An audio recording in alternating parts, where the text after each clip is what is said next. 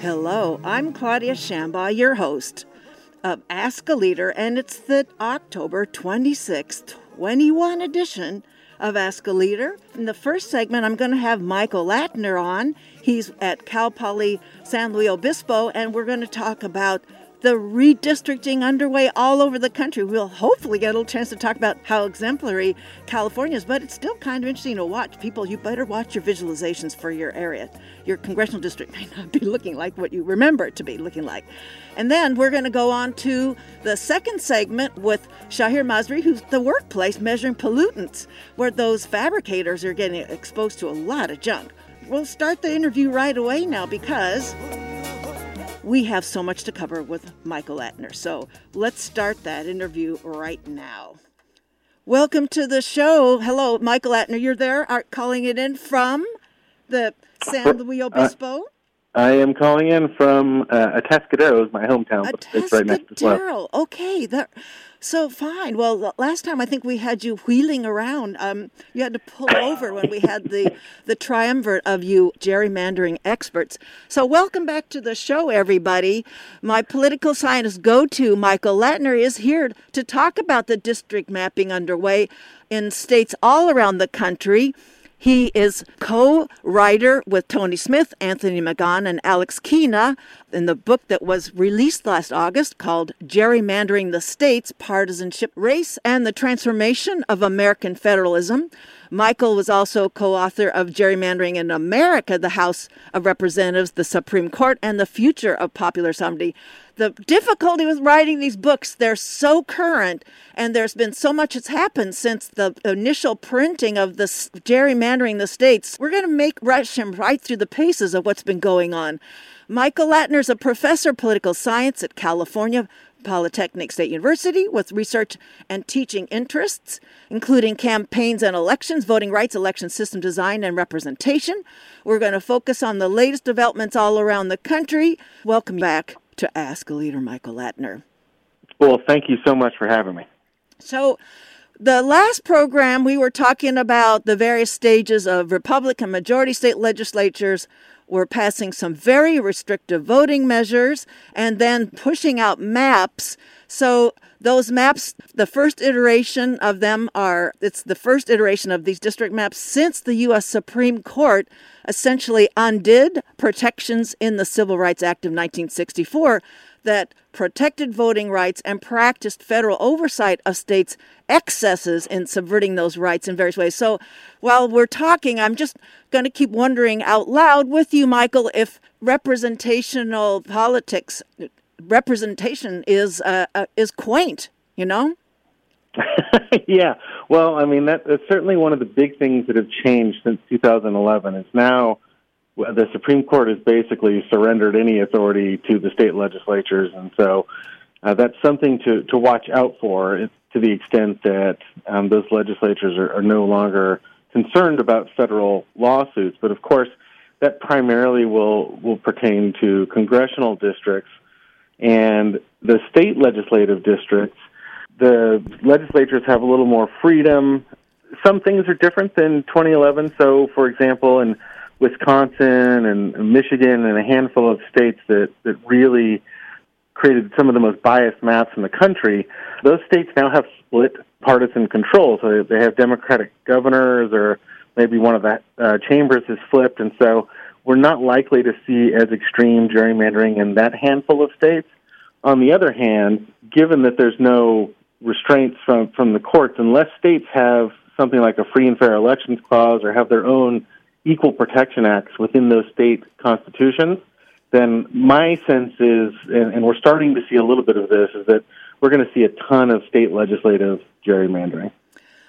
So the Freedom to Vote Act did not even make it to the floor debate, with the GOP blocking that vote last weekend. So those protections are gone. And all of you have been reporting in different blogs and appearances in newspapers that the majorities, they're guilty of partisan gerrymandering and they're controlling districts. So we don't have that to fall on. We were talking about the possibility of it when we were last together in June. So this just cap it so everybody understands there isn't that kind of, we'll call it representational safety net for voters. Yeah, that's right. Congress, the Democratic majorities in both chambers, attempted to provide national standards for elections, seeing all these restrictive election laws coming and knowing the type of gerrymandering that we're expecting in this cycle. Unfortunately, both the Freedom to Vote Act and the John Lewis Voting Rights Advancement Act have not gone anywhere in the Senate.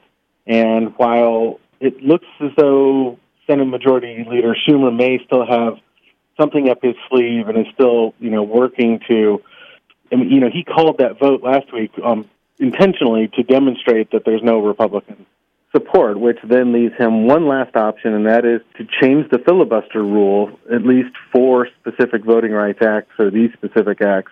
That's still up in the air, but it's not at all clear that he's got enough Democratic support to do that, particularly with Senators Manchin and Sinema still voicing concern over changing the filibuster at all. So I know it's a lazy sort of approach, but I'm inclined to demur to your political science, absolute savvy. If there is a state, we want to go through some states here that give an example of why we in California are so lucky with the redistricting commission doing the work for us. I mean, it's complicated what our districts are looking at, as I tipped the hat in the beginning. But I don't know, Michael, if you want to bring up a state that has you particularly sizzling with with concern about what it means for immediate representation, as well as a kind of momentum for this brazen partisanship we're seeing in state mapping. Yeah, well, there are 19 states where the GOP has full control over the redistricting process, 8 states where Democrats have full control. And so those are the states where we would expect to see the most egregious gerrymandering. And what we've seen so far, I mean, it's still pretty early in the process. There's only 6 or so states have actually enacted maps.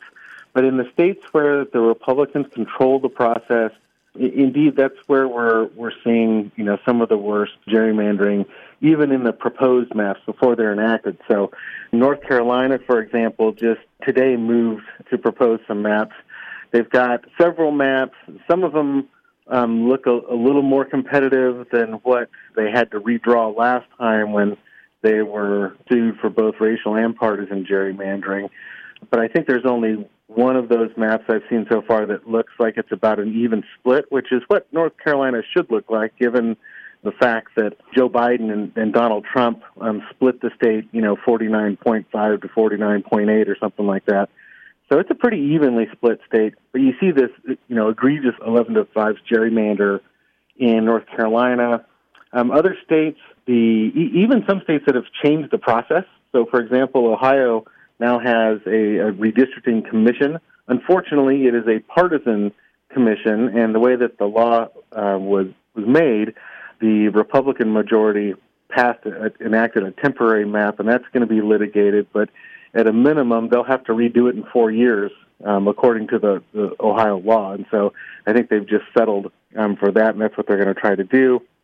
Similarly, the commission in Virginia that took so long to get through the legislature and is the only redistricting commission that's been passed through the legislative process, it too, unfortunately, the politicians split, and they couldn't agree over a map, and that's probably going to go to the courts as well. So we're seeing a lot of examples of early litigation, of politicians acting as politicians. In some cases, like in Texas, you have a state that is adding 2 seats. So Texas added more seats. About 95% of their population growth is Hispanic, right, but neither of those seats are going into Latino districts. And what we see in Texas is something more akin to an incumbent protection gerrymander, where we're seeing some padding built into seats that are competitive but lean Republican. And that's a product, in part, of the last redistricting cycle, where a number of states, Texas and some other states, really already maximized their partisan advantage at the congressional level. Now, again, I think we're going to see worse gerrymandering at the state legislative level, and that's very concerning because, of course, it's the state legislatures that are, in some cases, trying to gain control over the certification of votes for the 2024 presidential election. And when you're saying it's going to be litigated in 4 years, and that's what Alex Keenan, you were saying in the press, is that the partisan gerrymandering legislators are counting on 4, 6 or more years. Like it took forever to get the previous North Carolina maps litigated. But if it's so deferred the judicial oversight, even if the outcome were to favor representation, it's delayed. We've got a midterm coming up next year. We've got the presidential in 3 years from now. So that is a gaming the system. That's the one hazard. The other hazard is that when you say 18 states are moving in on extreme partisan gerrymandering, that's just like as some journalists talk about, the election was already won by the GOP. How do you sort of handle those two really heavily structural problems that have an inevitability that's really hard to take for people who want representation, which is all of us? Yeah, that's right. Yeah, and really what we are seeing at this stage is along with the chaos of having the delayed census. And so this process has been delayed for many states, and you've got legislatures that are just pushing these maps through with little deliberation. It's also clearly broken into a kind of national politics arms race. So in the few states like New York, which has a commission that will draw maps, or in Oregon, where the Democrats do control the process, we're seeing basically the national party trying to kind of make up for what they know are going to be big losses in other states. And so it's almost certain that in New York, what would probably be a pretty fair map submitted by the commission is going to be overturned and just ignored by the supermajority of Democrats in the chambers in New York. They're going to draw their own map, and they're going to try to maximize their congressional representation. And that's Oregon, an irony that they're going to have to kick in a partisanship to offset the other partisanship. So it's in a way it's a job they have to legitimately do, though. I mean, I don't fault them for that. Do you, Michael? I don't think any gerrymandering is legitimate, but I certainly understand the political logic, right? I mean, the strategic logic is there, but it doesn't serve any voters. Okay. It really doesn't, and obviously this is a broken process. If we are depending on this kind of race to the bottom where both parties are gerrymandering the states that they happen to control, and Democrats are going to lose that game anyways, because there are too many states like California which have legitimate independent commissions, and so they don't control enough territory to try to play that game in the long run. For those of you who've just joined us here on Ask a Leader, my guest is Michael Latner. He's Cal Poly San Luis Obispo, political scientist. He's co-author of Gerrymandering the States, Partisanship, Race, and the Transformation of American Federalism. It was out last August, and all but Alex McGann were on in June. So I just want to paint for radio listeners a picture of example in Texas where you've talked about packing before. It's like baking and packing here. That it's just there's a whole lot of red. There's very little pink anymore. So that those were competitive, like you said. They're not competitive as much, and the blue dots are tinier. So a picture is worth a lot of words to describe what went in, and that was a lot of back and forth with a couple of special sessions that were delayed when the Democrats left the state. So it's law. Governor Abbott signed it into law, and that's that.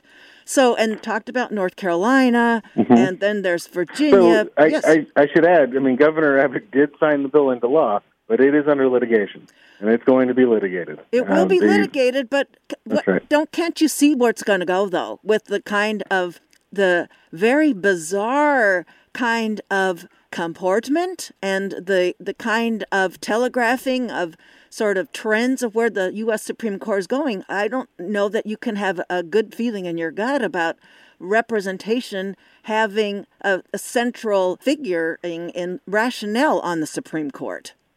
No, that's absolutely right. And to the extent that we don't have these federal protections, as we've already talked about, we're really relying on Section 2 violations of the Voting Rights Act, and we've already seen that's on pretty shaky ground with the Supreme Court.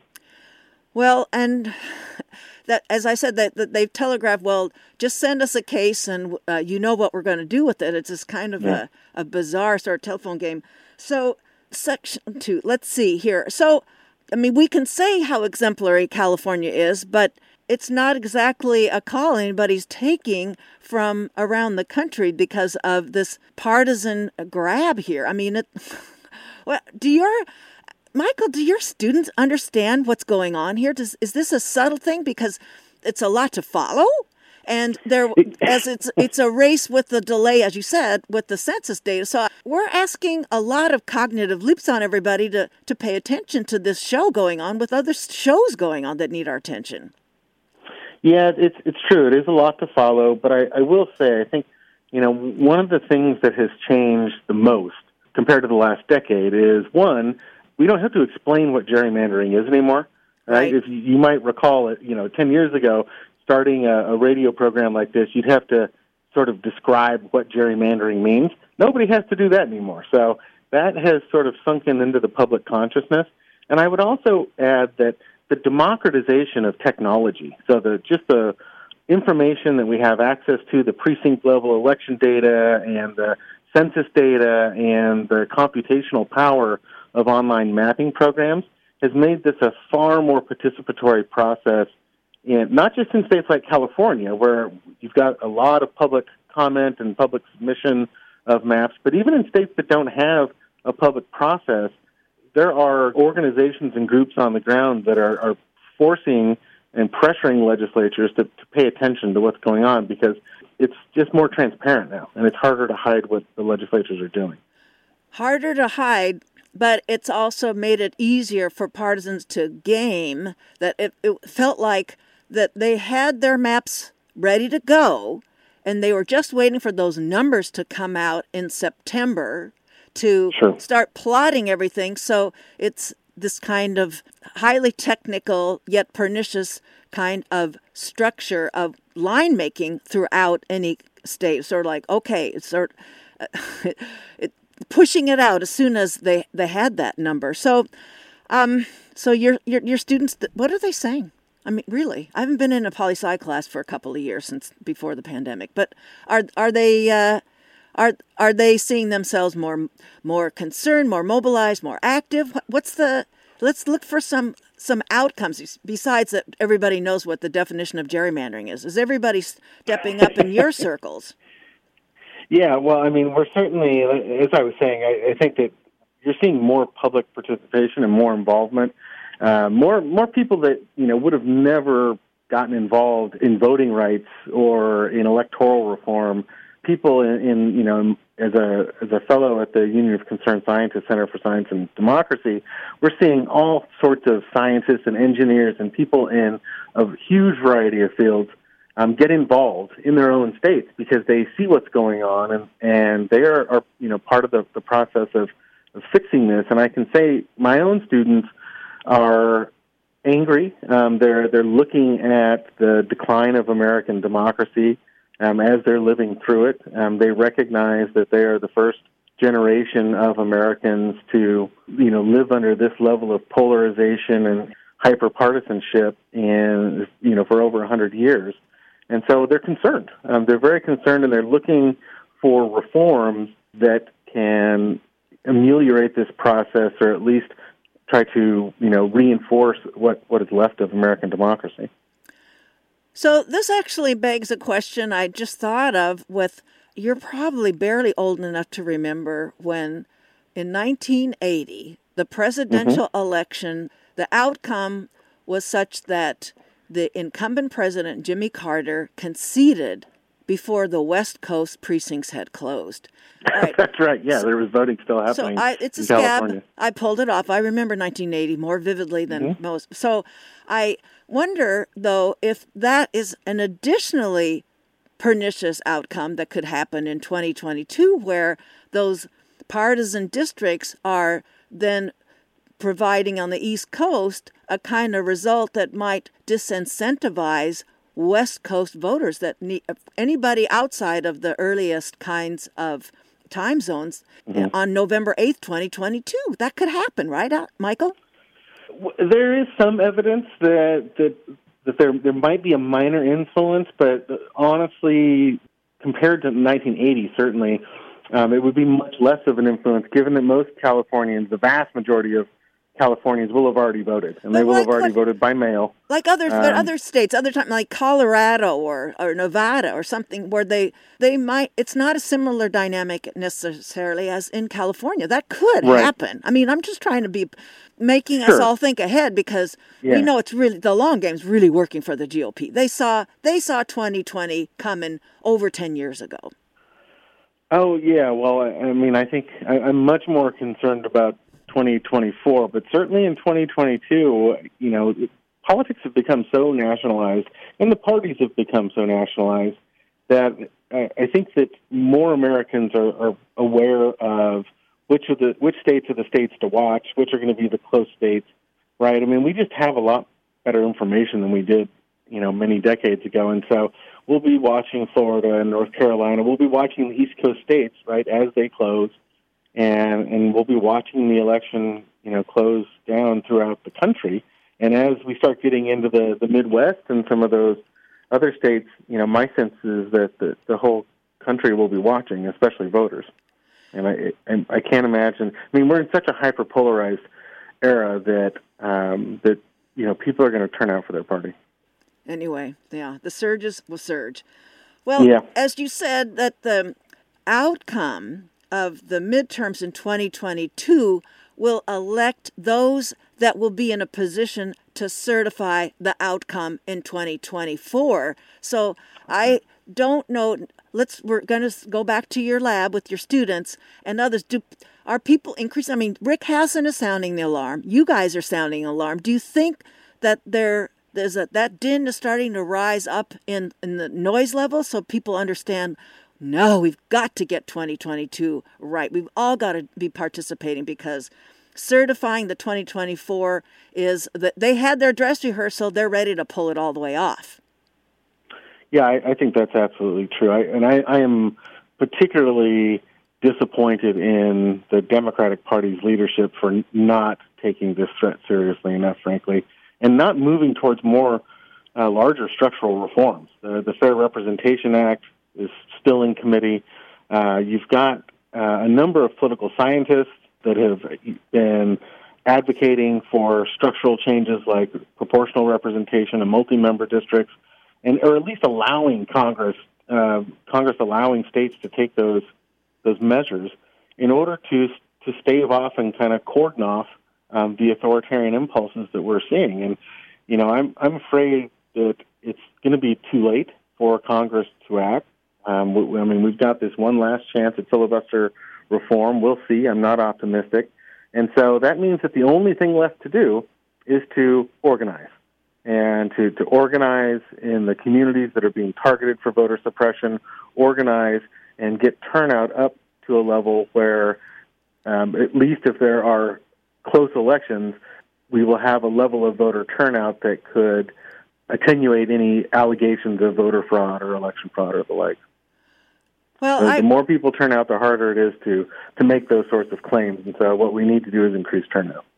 So I've had the delight of bringing Common Power grassroots responses to this situation, and they're very strategic. They've got 7 states picked out. They're so busy right now, I can't ask them to come back on Ask a Leader or Digging Out. But I don't know if Michael Latner, that Common Power is on your radar, and it's my antidote I offer people who feel helpless in this mounting challenge. Oh, yeah, absolutely. There's something that people can do in every state. And even if you're in California, you can help organize and put your time and resources towards one of those target states, the states that we know are going to be very close.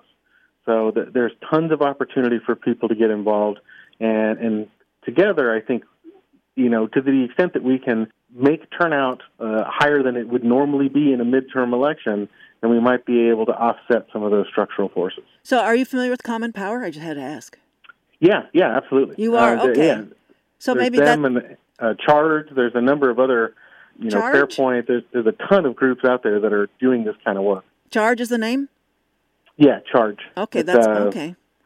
It's alliterative, folks. If it starts with C, sign up. So, right. Oh, wow. So, yeah, it's going to take every single voter, and we don't even know what's going to be happening leading up to that. And I'm also challenging people in all encounters after I've challenged our registrar of voters, Neil Kelly here, is that California's got to know our primary is different in alternate years. So we are going to have a primary in June, and we have to know that that's covering some local elections, but most the city elections are going to be in the fall. But anyway, so there's county elections that are up in the primary, but then that's the midterms is when we have June primaries. We have March primaries during presidential elections. And I don't know if you keep polling people like I do to make sure they understand that rhythm. It's a bit of a civic lesson for everybody to carry. Yeah, and it's a bit ridiculous. I think that we unnecessarily complicate things in California. In part, we use a different primary process. So we have this open top two primary system that doesn't coincide with the presidential contest, and that's one of the reasons why they're timed differently like that. And California has been a great state in terms of tinkering with our electoral system. Unfortunately, a lot of that reform tends to be very incrementalist, and so we really haven't moved forward with the broader structural reforms we need. That said, of course, you're absolutely right that our redistricting commission is one of the most transparent, the most deliberative of all the commissions in the United States. And the fact that we're seeing people participate at a high rate, tons of maps being submitted, it shows that independent commissions can work and can create fair maps. Well, Michael, you've been super gracious to cover so many things that you would have probably given this like 4 different sort of class lectures. So I want to thank you for changing your pace, being as current, and being intellectually super honest with us. I really appreciate your being on Ask a Leader today. You bet. Thanks so much for having me. My guest was political scientist Michael Latner. He's at Cal Poly San Luis Obispo, co-author of the book Gerrymandering the States, Partisanship, Race, and the Transformation of American Federalism, out last August. We'll be right back with atmospheric scientist Shahir Masri, who'll be measuring some pretty concerning indoor pollution at the workplace in Santa Ana. We'll be right back.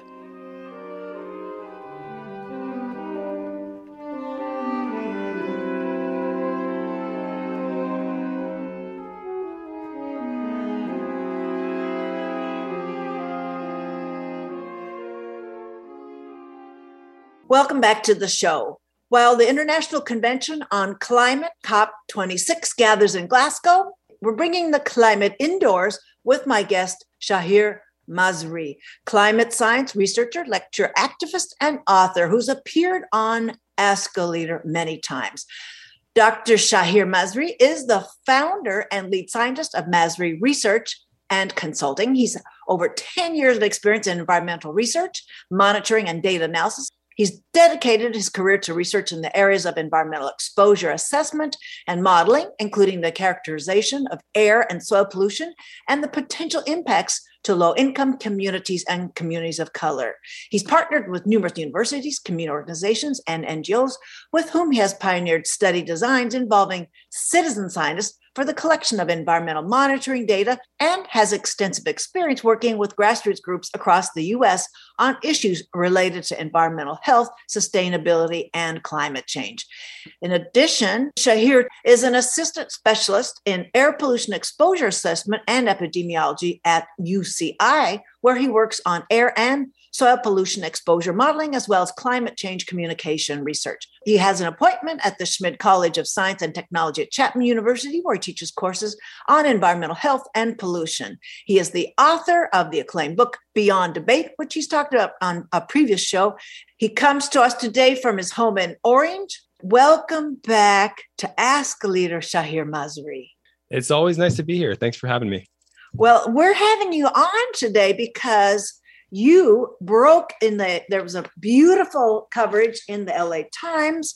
It's been involved with monitoring with a device, AtmoTube Pro, to measure air quality in the workplace. And we're going to talk about that mainly today as it pertains to workers at risk in Santa Ana's Kingspan light air, where there are pollutants that we're going to talk about at levels that really compete with some of the untoward levels of particulates that were released in some of those wildfires over the last year and a half. So who developed this device? And I'd like to know how these workers found you. Yeah, so the AtmoTube Pro device is an instrument that was developed by a company called AtmoTube Inc., and it's an international company. They've been around since 2016, a team of software engineers and others.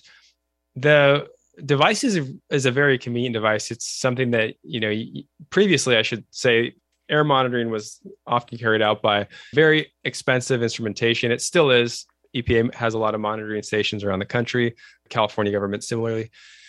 These devices are useful because you don't need to spend thousands of dollars to monitor air quality. And they have a good measurement validation. So there's been comparisons of these instruments with actual government monitoring data, and they show good comparison, good correlation. When you look at certain air pollutants, specifically particulate matter, PM 2.5, we are seeing a real expansion of this so-called low-cost air quality monitoring network across the world.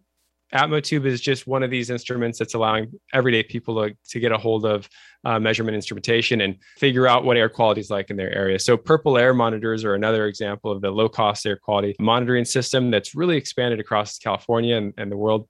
And it's really just been an exciting time to be an air pollution scientist because we're starting to see a lot more data, not just across a few dozen EPA monitoring stations in certain states or across the country, but actually dozens and dozens within a single city.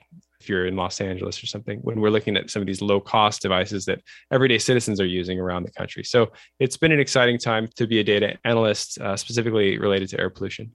Well, a kind of a split decision, exciting with the availability and the accessibility of these kinds of devices. But we're going to talk about the data is like really a horror show just in time for the horror season here. So it measures, you said the particulates. Is this intended, Shahir, for indoor monitoring? Or let's say we could walk outside with this and measure particulates we're exposed to. Let's say if we're thinking, there's something that's been released. It's that there's the asphalt factory in northern Irvine, or there's wildfires. So could it be also used outdoors? Yeah, certainly. So these can be indoors, outdoors, wherever there's air pollution, we can take these devices. And when I was mentioning exciting a second ago, the real part of this that I think is exciting is it really empowers everyday people to understand and characterize the air quality that they're being subjected to. So we haven't seen that previously. And so we're kind of breaking down socioeconomic barriers to, access to information. And I think this is just really great that we can now put air pollution information in the hands of so many people. Well, as I know from some of the Wilmington residents that are abutting the refinery projects, that they deputized themselves years ago to be taking data that the state's air quality control board said that, we don't have data, so we don't know that we have to do anything special. But so this sort of citizen data collecting is holding all the entities. You talked about the EPA, but I'm going to hold the state air quality control board for also having a role in being accountable and regulating activities. Yeah, certainly. It's, communities now for the first time, really that I'm aware of, period, are able to take control of knowledge in the area as it relates to environmental health and science, and not have to necessarily wait for government agencies to come in and do extensive monitoring. So we now have the ability to flag higher pollution levels from somebody who chooses to spend a couple $100s to buy one of these devices. And of course, there's also grants and things like that to apply. And we've seen some community organizations actually get funding to go out and buy, 10 or 20 or even more of these devices to really empower the community and to really get extensive air monitoring data.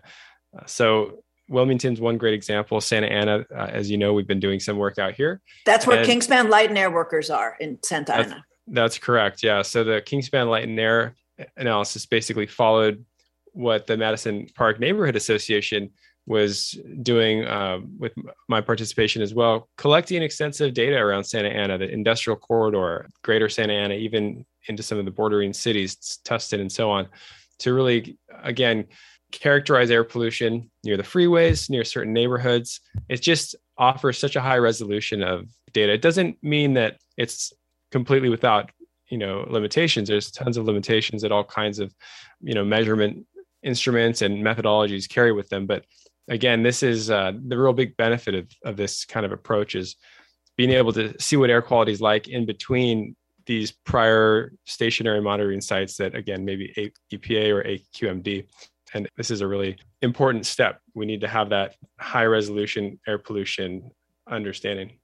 So I mentioned that they're in the process, that Kingspan Light and Air Workers, to unionize, and they would like this data to be strengthening their hand in negotiating working conditions. How did they find you, or were you looking around for different industrial sites to test, to keep truthing out and refining if the monitoring device was still, it's bee tested. So this is well beyond then just testing it, but to put it to work, in other words. Right. It's a good question. So I've been very active in the Santa Ana area in the last few years, looking at, basically air pollution, also soil contamination. So there's been work, an academic community partnership since, I think it's 2017, going out and sampling the soil and actually looking at heavy metals in the soil. And that's a project that took place across every census tract in Santa Ana. This was a very extensive field monitoring project. I ultimately carried out the data analysis related to the soil contamination. And we've had a couple papers come out, peer-reviewed publications over the last year. So I've been very heavily involved with Santa Ana-based academic community partnerships. One extension of that was the recent Santa Ana air quality monitoring that I mentioned, a partnership with the Madison Park Neighborhood Association. So it was through my work with these grassroots environmental justice and other groups here in Santa Ana that ultimately flagged the attention of the individuals who were working at the Kingspan plant and other organizers. And they reached out to me to ask how they can characterize air pollution and better understand air pollution that they're being subjected to, that the workers at the Kingspan facility are being subjected to. There was a real concern that air quality was poor inside the industrial facility. A lot of workers taking part in welding and painting and grinding and sanding and these kinds of activities, many of which we know generate particles, harmful particles that are not good to breathe. So, having worked so much with the AtmoTube Pro instrument in recent months and over the last year, it really seemed like a natural extension of that work let's go ahead and basically deploy these to the workers. They were able to get some support from the community to lend them some monitors and ultimately carried out their citizen science on the inside of the facility, much like the neighborhood residents and local community members did all throughout Santa Ana during the field project that went on in the winter and spring of 2021. So this was kind of an extension of that, but going inside. And this was, of course, workers as opposed to the general public. But there was actually some support from the local community members to go outside and do monitoring around the facility as well. So this study was not only an investigation as to the air pollution inside the Kingspan facilities, but also surrounding the Kingspan factors as well. Just wanted to identify the union. It's the International Association of Sheet Metal, Air, Rail, and Transportation Workers, so that we can identify the kind of sector they're involved in. So, Shahir, how many workers total have been wearing this device? And then they have to wear it outside their garment, or is it tucked in? Because maybe a few of them were not wanting to identify as being monitors in the management side. How did that work? Yeah, so this was a subset of employees, about 8 people who Eight? Uh-huh. Yeah, 8 people who participated in the indoor air quality monitoring. Is that a lot, or were you hoping for many more? That's about a manageable number. No, I mean, I think that's a sufficient number to really answer the questions that were being asked. And these participants, 8 people doesn't mean just 8 monitors. So each person actually basically carried 2 monitors. I should say carried one with them throughout the day, but also placed one somewhere in the facility that was a stationary monitor. So some of the questions that were asked were, what is the exposure that a worker would incur during the types of tasks that they carry out throughout the workday? But then the other question is, well, what's the general air quality like inside the facilities, maybe around some of these high polluting activities where you're not necessarily a foot or 2 feet away from the actual site of emissions, but potentially 5 or 10 feet away. So these stationary sites basically doubled the amount of AtmoTubes that were inside the facility and gave some of that additional information that, we wouldn't necessarily get from an air monitor that was hung around somebody's neck or something like that. So 8 times 2 monitors. Yes. Okay. Yeah. So there were about 15 or 16 devices on the inside of the building. And then there were also devices that were carried on the outside of the building as well. Again, to monitor air pollution around the outskirts of the facility to ensure that air pollution wasn't necessarily getting out of the facility into the neighboring communities. But another important part of doing the outdoor monitoring was so that we could avoid confusion from, let's say, somebody saying, well, air pollution is actually originating outdoors and just coming on the into the indoor environment. No, we wanted to show differentials everywhere. Yeah, exactly. We wanted to be able to say, okay, the outdoor environment is this level, and then here's what we're measuring indoors, so we can be sure that it's not outdoor contamination that's causing the indoor pollution levels to be high. And it's worth noting that this is so Kingspan's a facility that's located in Santa Ana, but this is a large international company with 166 factories around the world, over 15,000 employees.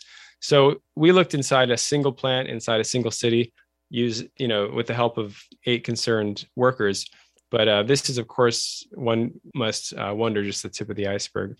And not just Kingspan, but welders for all types of companies around the country and around the world are engaging in these activities that generate a lot of air pollution. And these new AtmoTube Pro devices and similar low-cost devices really may start to help us dig beneath the surface and understand air quality in closed-door facilities that exist around the country and around the world. And I do need to mention that when one is screened for an MRI imaging procedure, that's a box you check, whether or not you're a welder, because you may be packing lots of little metal fragments in your system. It could complicate your imaging work, right? That's interesting. That's an added insight that I wasn't aware of. So that's 8 workers. I'm amazed. 166 plants internationally with the 15,000 employee base. That's a really, really remarkable stepping off. Do you think that will this speak for the other locations, or do you think that right now it's to give the Santa Ana union organizers and employees some kind of data to work with, and if it has any kind of transferability to other plants that are owned by Kingspan Light, that could be an eventual outcome. But right now, it's all about the Santa Ana workers. Right now, the focus is on the Santa Ana facility and what can be done inside that facility by management to remediate and reduce air pollution and help to protect the workers' health. I think it'd be great to see the company transfer what has been realized here at this facility to its other facilities with similar activities, where welding is taking place. I think that workers really value transparency and value top-down persistence to try to protect the employee workforce. So I think it'd be smart on the part of management and very valued by workers if management would extend this information, and at least to help them try to answer questions at the other facilities, do some monitoring. I certainly think that continued monitoring needs to take place at this facility, yes, both indoor and outdoors, in order to ensure that air quality is good moving forward, and to hopefully we'll see some interventions to reduce air pollution. So continued air monitoring is going to be an important part of making sure those interventions are successful. So does the monitor top off? Do you think that the numbers are actually higher, or the readings you're getting are the legit readings? There's not an excess that's not captured on the monitor. We certainly can't say that there's not an excess, because the monitor is topped out at 1,000 micrograms per meter cubed. So we can't The inference would be that levels were probably higher than that, but we couldn't detect or quantify the levels in exceedance of that number. But it's also, some of these air pollution devices, the lower cost air pollution devices, as they do get up into the really high measurement domain, sometimes you can get some increased error around those measurement estimates. So I think the best thing that we can say from those extremely high readings is just that the levels are extremely high, and we basically need to have continued monitoring. One potential step would be to come in with a more sophisticated device and actually try to quantify those much higher air pollution levels, because obviously the AtmoTube can't go above the 1,000 microgram per meter cubed. And we know that in welding facilities, air pollution, PM 2.5 specifically, really can exceed that level, even get into the 2, 3, 4, 5,000 range, which is quite shocking to think about. But that's the kind of emissions we're talking about when we're talking about welding. And as in the Gabriel San Roman article in the Los Angeles Times talked about, that the levels were exceeding what you tested were about 80 micrograms per cubic meter in your periphery where you reside from the wildfires last year. And these were indoors at the Kingspan Light. The numbers were 112.3 micrograms per cubic meter. So it is pretty alarming. So are there health concerns the workers have that is the next phase for you to link some of those health outcomes to what they've been exposed to in those actual pollutant levels measured? So it's really difficult to draw strong conclusions about health observations that employees are experiencing and the concentrations that are measured inside the facility for a number of reasons. Epidemiology studies, when they do draw associations between exposures and disease, they're generally looking over large populations. And still, you need to do a whole lot more investigation than what is presented in the recent Kingspan report that I carried out. I think the take-home message here and what we can say is that air pollution levels are really high inside of the Kingspan facility. And if what we know about high air pollution levels is they cause all-cause morbidity and mortality, we know that PM 2.5 levels are associated with exacerbation of asthma, cardiovascular disease. There's a whole lot that we know about PM 2.5 exposure. And we know that these workers are being exposed to high levels of PM 2.5.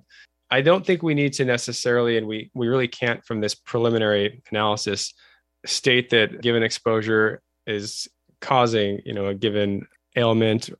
But I don't think we really need to. We know that the levels are high. You have objectively high levels that require attention. We have. And exactly. I guess, I want to interject too, there's one other category. Is reproductive health that might have been affected in the array of kinds of things that you're talking about, the epidemiological impact. So for those of you who just joined us, my guest is Shahir Masri, air quality researcher, author, and climate change activist.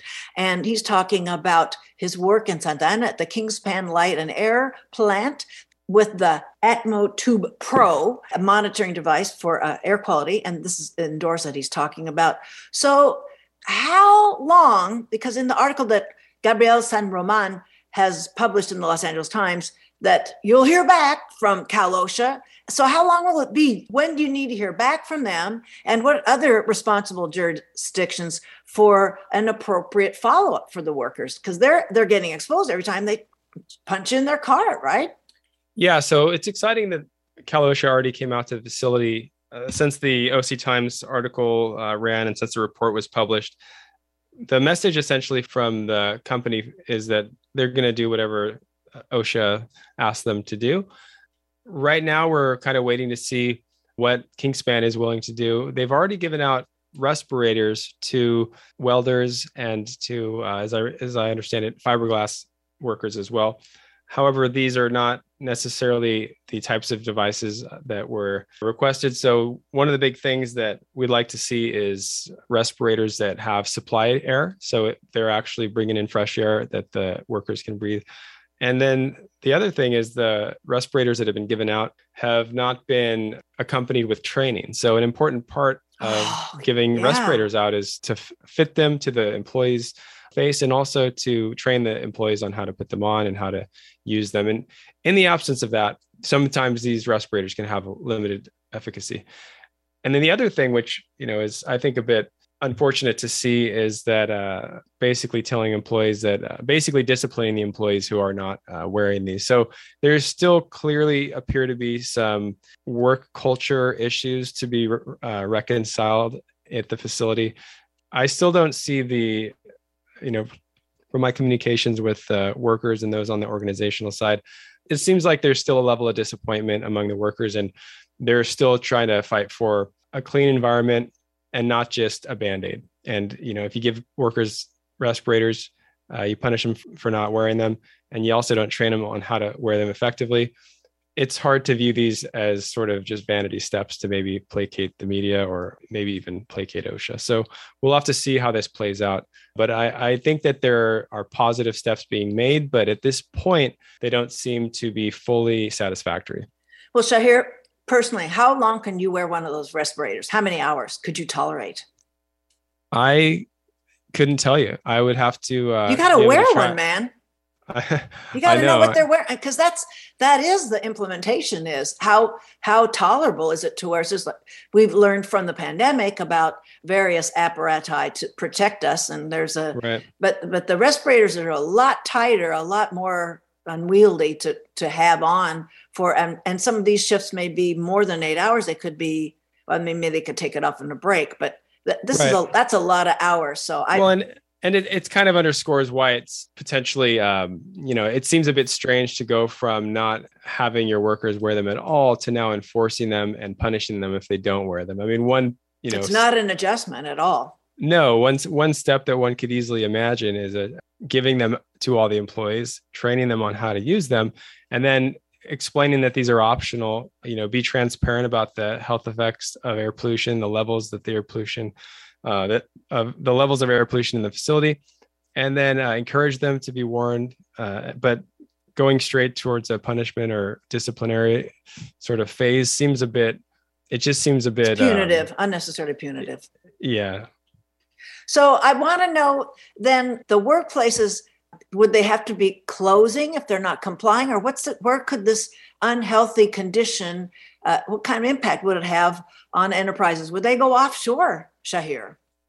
I think that a company that's, pulling in $600 million in trading profits annually, or at least as of 2020, I don't think they need to go offshore to rectify this issue. I mean, this is, as I understand it, the facility has some really low-hanging fruit, some things that can be done pretty inexpensively to really have an impact on air pollution inside of the facility.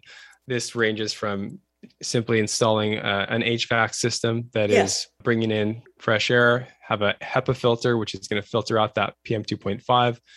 In the inner rim, you could even talk about windows and doors and air from the outdoors just kind of flowing in. Respirators. I mean, these are things that are readily achievable, especially by a company of this size.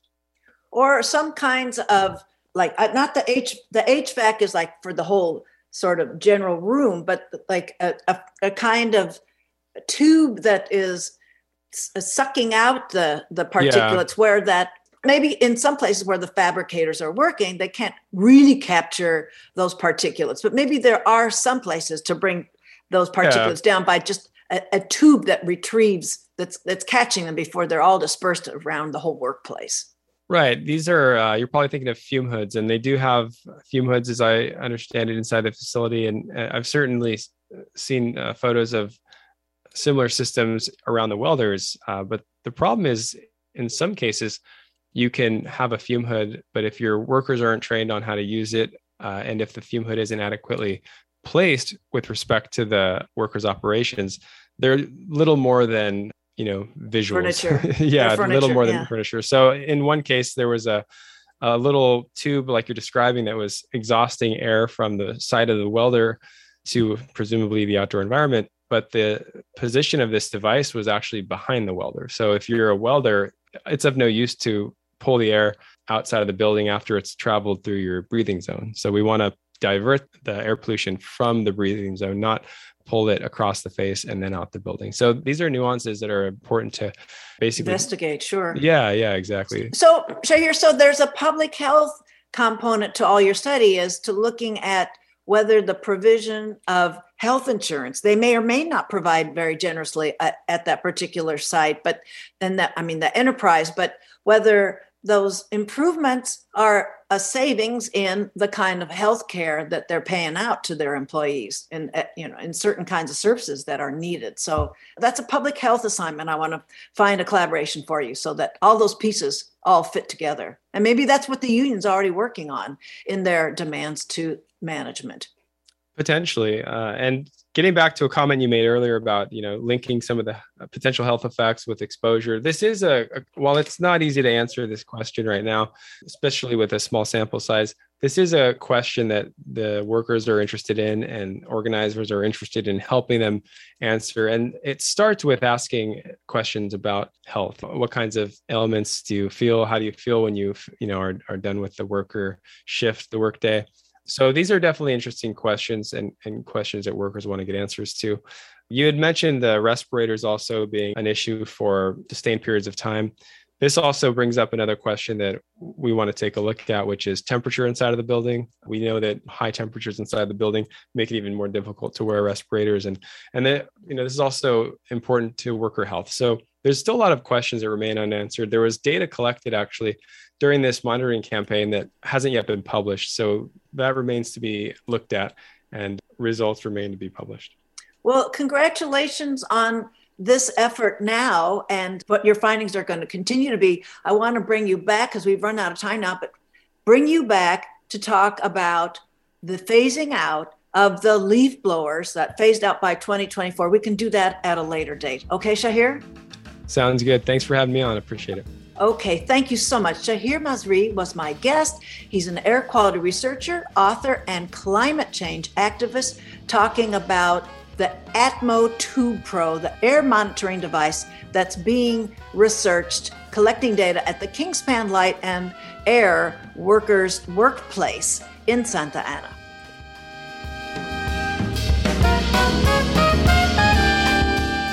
Well, that's my wrap. And for next week's show, Sheila Liming, Carnegie Mellon Professor of Literature, to talk about her new book, Office, in the Object Lesson series. I'll also welcome back Craig Tyrrell, Artistic Director at Wayward Artists, about their season underway. Talk with you next week. Thank you for listening, everyone.